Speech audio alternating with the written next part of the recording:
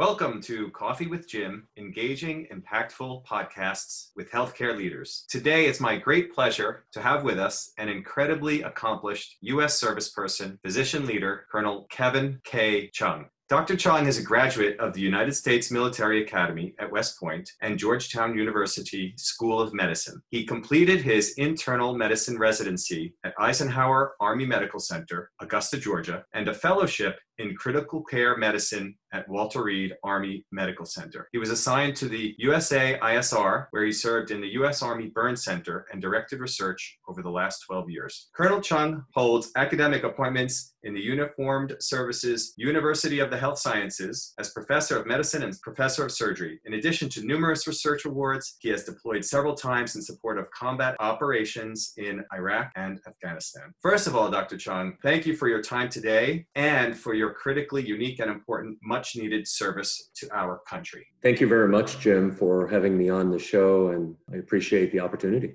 Well, again, it's my great pleasure, especially during these turbulent and challenging times in our recent history. Before, Kevin, we get into our leadership discussion about a leader's perspective from the hot zone, there is some sensitive military intelligence that has been leaked about you. It is our understanding that you like to cook.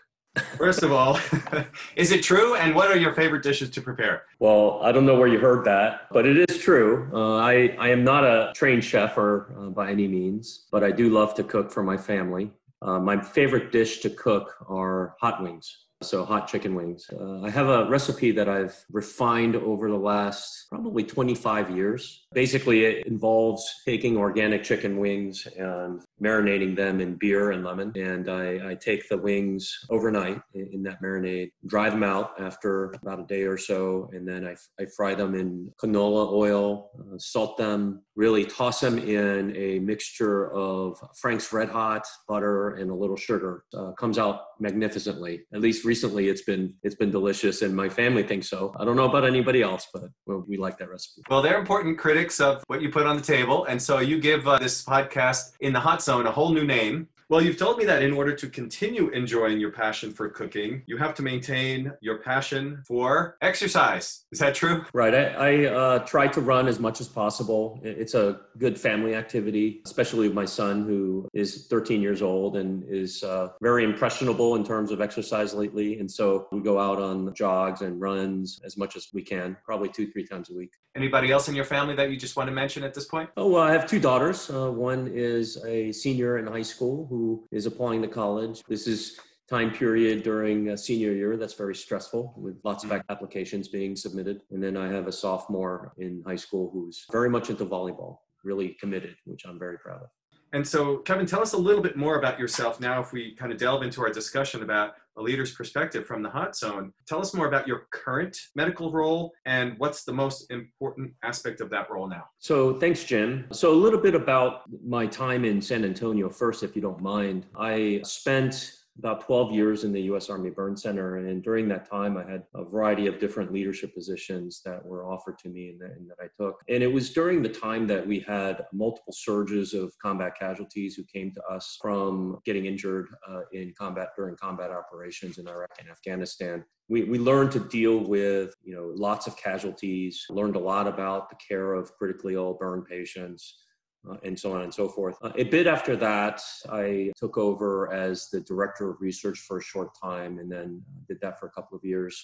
So another leadership position, really taking care of 10 different research departments or divisions, I should say. And then I had an opportunity to take a position as the chief of medicine at Brooke Army Medical Center. So a completely different department within the hospital, really going back to my roots as an internist. So that was very, very enjoyable, given the fact that I was back home with my people and really taking care of internal medicine residents and staff. And as I was doing that job, I was offered an opportunity to apply for the chair of medicine here at Uniformed Services University, which I never entertained as a possibility, to be honest with you, because I never dreamed that big. For me at that time, it was really the dream job, a dream that I never really even imagined. And so I immediately jumped on that opportunity. And what it involves is not only am I leading a department within the University in Bethesda, which is a medical school, the military's medical school. I also have an opportunity to impact and influence and help 1,200 faculty across the military health system. And I feel that that is the most rewarding aspect of this position, is to be able to try to help as many faculty members, fellows, and residents across multiple institutions globally within the military health system. As you may know, Jim, that the military health system is not regionally located in one state or around the city. It's multiple military hospitals around the globe, 51 hospitals, of whom about 20 involve trainees, at least 7 involve internal medicine residents and staff. It's a tremendous job, tremendous opportunity for me to make an impact and an impression and leave a legacy. And so it really is, especially for me, my dream. Well, that's great. Thank you for giving us that background. Forgive me, I failed to ask you to do so. Again, just so impressive, Kevin. So you've touched on your dream job. You've touched on the hospitals, burn unit. And if we were to turn back the clock, you got a C in leadership at West Point? Yeah, thanks, Jim. I often tell this to folks because there are many experiences, things don't work out for you, but you should never let those things prevent you from doing the things later on in your career. And it's really ironic that I've been fortunate to have all these leadership positions. And when I think back to military leadership back at West Point, although I enjoyed the class, for whatever reason, I was not able to get higher than a C, which is, at that time, I thought, okay, well, maybe I won't be a leader, but that didn't turn out to be the case. I went that direction anyway. And so here you are, a leader, thankfully, and chair of medicine. So I'm going to say the C in chair, let's say, supersedes the C from way back. And I think a message you shared with me back to today, your current medical role, taking care of people. And something else you told me from way back when to bring forward is interpersonal skills needed work and are still useful today. Is any of that accurate? Yes, I think, I try to focus in terms of my leadership style. I'm not a rah-rah kind of person where it's important for me to get in front of people and be a great speaker or anything like that. I try my best at those things in large groups and whatnot. I prefer one-on-one interactions as much as possible. It's very challenging when you're trying to help a large group of people. I find that if you can pick and choose certain individuals, especially those who need help, bring them up, try to help them as much as possible. Those who do need help sort of come out of the woodworks and will reach out to ask for assistance. Especially, I'm focused on academic productivity and performance within the School of Medicine and amongst the faculty across the MHS. And so I am available. I try to make myself available as much as possible to anybody who exhibits an interest furthering their career from an academic standpoint, and I'll do what I can to link them up with others or help them myself. That's what I try to do. I try to help people as much as possible to promote their careers and to ensure that they're successful, because at the end of the day, my success is completely intertwined with their success. Individual success for me, I don't really care about my individual success. For me, at this point in my career, although I'm still relatively young in my career, I feel like I've already accomplished beyond what I ever thought I could accomplish. So I've already checked my personal boxes in terms of academic accomplishments. I don't need any more first author papers, any more grants that are mine. I don't need those accolades. I'd rather focus my efforts on other people achieving their goals. And when they're successful, I feel like I share a little bit in that success, and that brings me joy. I think as long as I focus on that, less on myself and more on others, I feel like I can make a broader and bigger impact. And let's go deeper on that aspect of helping others. I'm sure that's a significant piece of what has enabled you to be successful over the years, Kevin. As you told us, you've worked in military hospitals and you've worked in civilian COVID hospitals. You've seen a lot in the hot zone, right? Military and now COVID. What has your recent work as a caregiver on a COVID ward help you appreciate firsthand in terms of the clinical seriousness of COVID and the gravity of a highly infectious pandemic? Yeah, that's a big question, Jim. I'll start with my first experience as a COVID provider. I'm an intensivist, as you know, a medical intensivist. When the pandemic hit our shores, everybody understood that although this isn't an infectious disease problem, from a day-to-day management standpoint,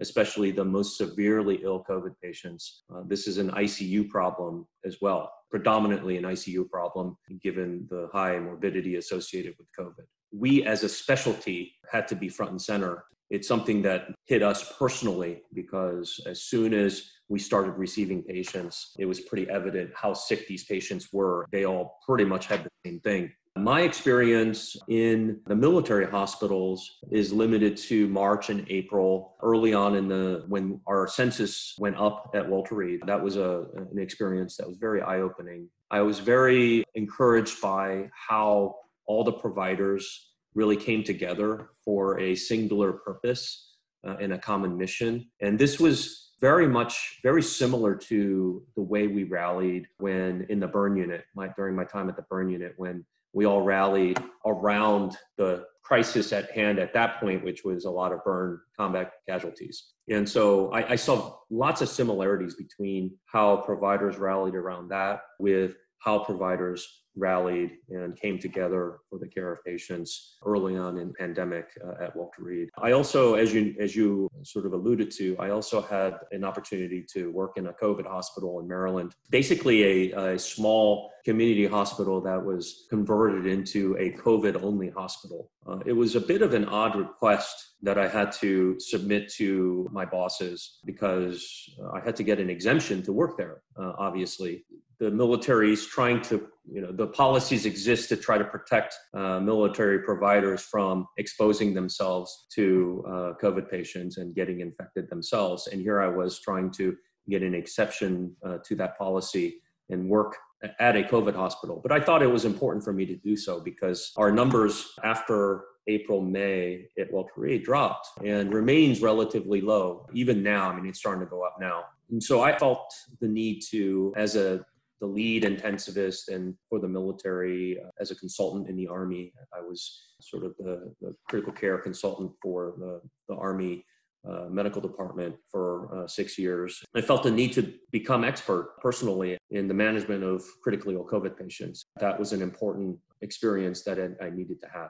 That was just an eye-opening experience. That hospital reminded me so much of a combat support hospital where you basically walked in, everything was, in terms of the infrastructure, it was put together from many different places in the state. It basically a stand-up hospital that involved providers, guest providers from all over the state, as well as nurses from all around the country who came together in a unit to work on caring for patients. And so it reminded me a lot of my deployment to Iraq and Afghanistan in a combat support hospital where we face a similar situation, care of a unique patient population, and you have providers coming together from different parts of the United States to really take care of a common type of patient. And so that was really eye-opening. It was good to see that kind of setup. The patients, it's so sad to have a disease that has such a high mortality, and especially the higher the age, the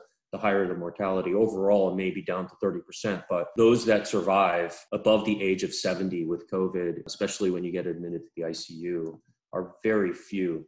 It's really sad trying to process that as a community and take family members through that dying process of their family member, oftentimes remotely. Can't even do it face-to-face. You got to do it over Zoom or FaceTime, and that's just a very tough thing to do. That must be an incredibly tough thing to do. Some call it the website manner. In person, I imagine it's tough enough, and then having to do it remotely by phone or Zoom, that must be really tough. There's a lot of different feelings about the platform of video teleconferencing. Thank God we have this capability at all, because otherwise we'd be doing this over the phone.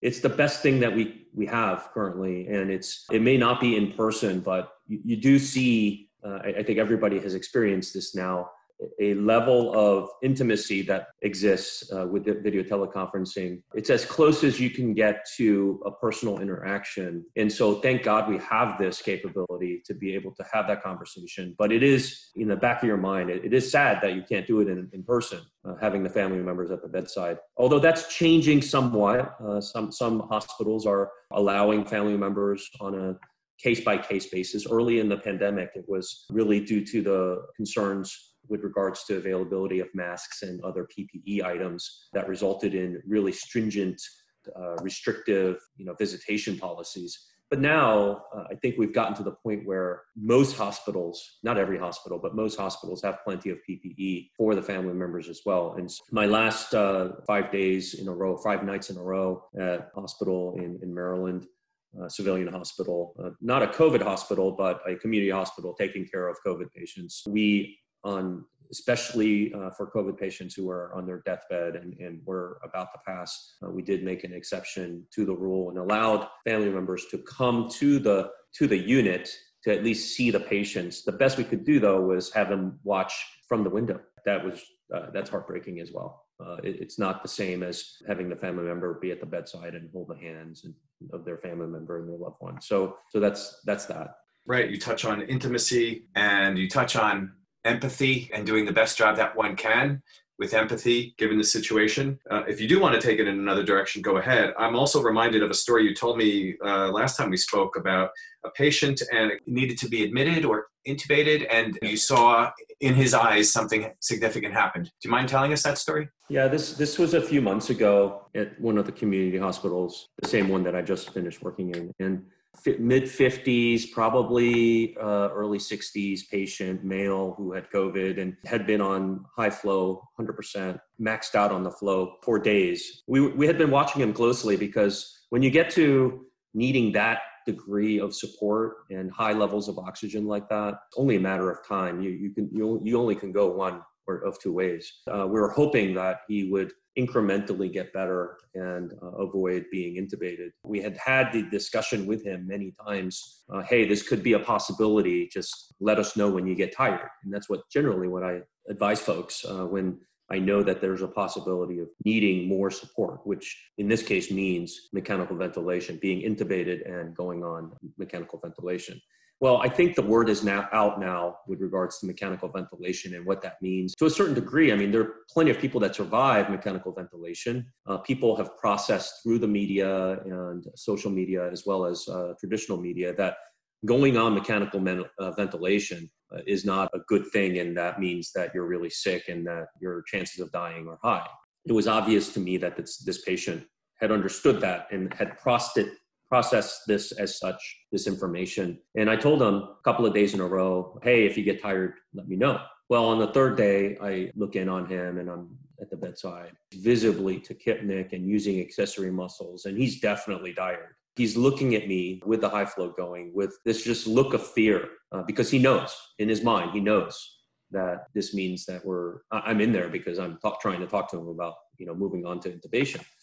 This interaction was to me, it made an impression because here he knows what this means, why I'm in his room. And he's trying to convince me, despite him using accessory muscles and completely being tired. And I know he's trying to convince me that he's fine while being tachypnic and out of breath and trying to say, I'm good, doc. See, I'm taking a big deep breath. Look, see, my sats are, doing okay. I'm okay. And he's clearly, he's barely saying those words because he's so tired. It was just that fear of being intubated, the fear in the eyes of that patient that made an impression. And, it's, one of those things that you just tuck away in the back of your head. And it's an image that you can't forget very easily. Well, thanks for walking us through that difficult story. We'll take us forward, Kevin. So seeing all these things that you have seen, what messages would you like to share with the public? In fact, one of a previous tweet that we talked about was, you sharing information to the public. Hey, I've seen it on the inside of the hot zone and I wish you could see it too, because if you did, you might modify some of your behaviors. Take us forward. What public messages would you want to put out? Yeah, thanks, Jim. I think the tweet that piqued your interest, I believe, was that mask mandate one. And in that tweet, I indicated that maybe instead of a mask mandate, we should have a come work or visit the COVID hospital if you don't believe in mask mandate.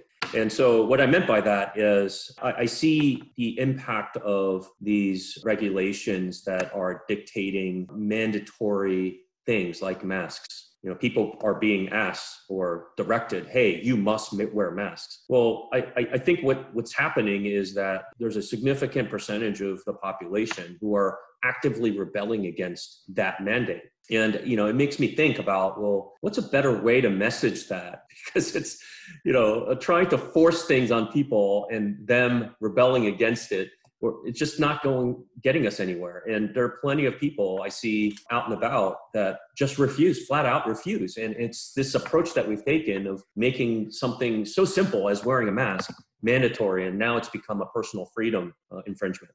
A better approach in my mind would have been figuring out a way to motivate folks to want to wear a mask, because in their mind, they're processing, oh, I better wear a mask because I don't want to get sick, or I should wear a mask because I don't want to get my mother sick or my grandmother sick. I wish there was a way to better motivate the public on interventions like this. One of the things that I think worked against us early in the pandemic is our own restrictive visitation policy. People were not able to see what was going on inside the hospitals. And so that generated a lot of speculation and mistrust. And that worked against us to a certain degree. If plenty of people were able to see what was going on in the hospitals, I don't think we would have this problem of people thinking that the pandemic is a hoax in some areas of the country and in some people's minds. I don't think we would have had such a big problem with masks, because people would have understood how infectious this thing we're dealing with is from an airborne perspective. And so all you need to do to be convinced, all we need is somebody to walk into a COVID hospital just for a day or like half of a day and walk around and see how everybody else is operating, and see what people are doing to protect themselves, and see what type of patients are in there and what condition they're in, just to understand why it's important to wear a mask. That's all we need. And just recently have I started seeing reports in the media and the news with cameras that are now allowed inside of COVID hospitals to show what's going on in these hospitals. But they're snippets. They're like 2-minute pieces. I'm not sure that's enough of an image to help people understand what it truly is like to be in a hospital, COVID hospital, taking care of these patients. And so really what I meant, I just wish people can just step in the shoes of healthcare workers and they would understand too. It's such a simple concept, but it's hard to implement and to get out there. It sure is. And firsthand, and to your point, we know that behavior change takes time, and we have to feel it on multiple levels. And continued success to you, trying to get that message out to help you caregivers be safe, and of course, help patients be safe. Well, in beginning to wrap up today, Kevin, big question is, what would you like your legacy to be? So thanks, Jim, for that question. And I'd like to go back and tell you that story again. Really, anytime somebody asks me about my own accomplishments and my own legacy, I think about this story. Let's just say there was a doctor who was very prominent, had a very, very successful 40-year academic career in a specialty. He was the prototypical academic clinician where he had mentored many, many different physicians, trainees who had also gone on to become very successful in their own right. This person had a retirement ceremony, invited people to speak on his behalf during the ceremony. Mentee after mentee, some of them very successful in their own right, got up there and talked about how this individual, this really prominent, successful physician, was great father figure to them. Speaker after speaker, about half a dozen, he was like a father figure, and et cetera, et cetera. And that was very good, and observed that and thought, wow, what a great person. The last speaker that got up wasn't on the schedule. It was his son. Got up to the podium, sort of to everyone's surprise, because he wasn't on the agenda. And he got up there and had just this grim look on his face. And, I'm not sure about the specifics about that relationship between he and his father, but it was pretty clear when he said, "Congratulations, Dad, all these people just revere you, and you are a great father figure to everyone here in this room and to a lot of people in your field, but you are a terrible father to me," and basically walked off the stage. That really made an impression on me. I mean, it was very embarrassing to the person, and it was just a terrible, very awkward situation. But it made me realize that really success in my work and in my profession, although very important, I want to make an impact and leave a mark here and there, and train generations of physicians in internal medicine and critical care. I think I want to try to be grounded enough to know that all those things really don't matter at the end of the day. What's most important is what your family thinks of you. And so I try to focus a lot of my attention to how I am perceived by my family more than how I am perceived by colleagues and those that I train. They're all important, but one's more important than the other. Great messages. And now, forgive me, you told me about your kids earlier. Did you want to say something about spouse or significant other? Oh, my wife is, she's used to be a teacher and is now a lawyer. She's doing regulatory work and she's very much enjoying working from home, and we're a great team. One of the silver linings of this pandemic is that neither of us now, we used to travel a lot, at least twice a month. I'd be gone for a few days in a row, sometimes on the weekends. And now we're sort of forced to have family time almost every day. And so that is one of the nicer, if there were to be a silver lining, that would be it. You just are forced to have more family time. We're not taking that for granted. Well, I'm so grateful to you, Kevin. Thank you for taking us inside the hot zone. Appreciate all these perspectives. Appreciate your time and your great service to our country. Thank you so much today, Kevin. Thank you, Jim, for this wonderful opportunity. Thank you for this great discussion. I really, really enjoyed it.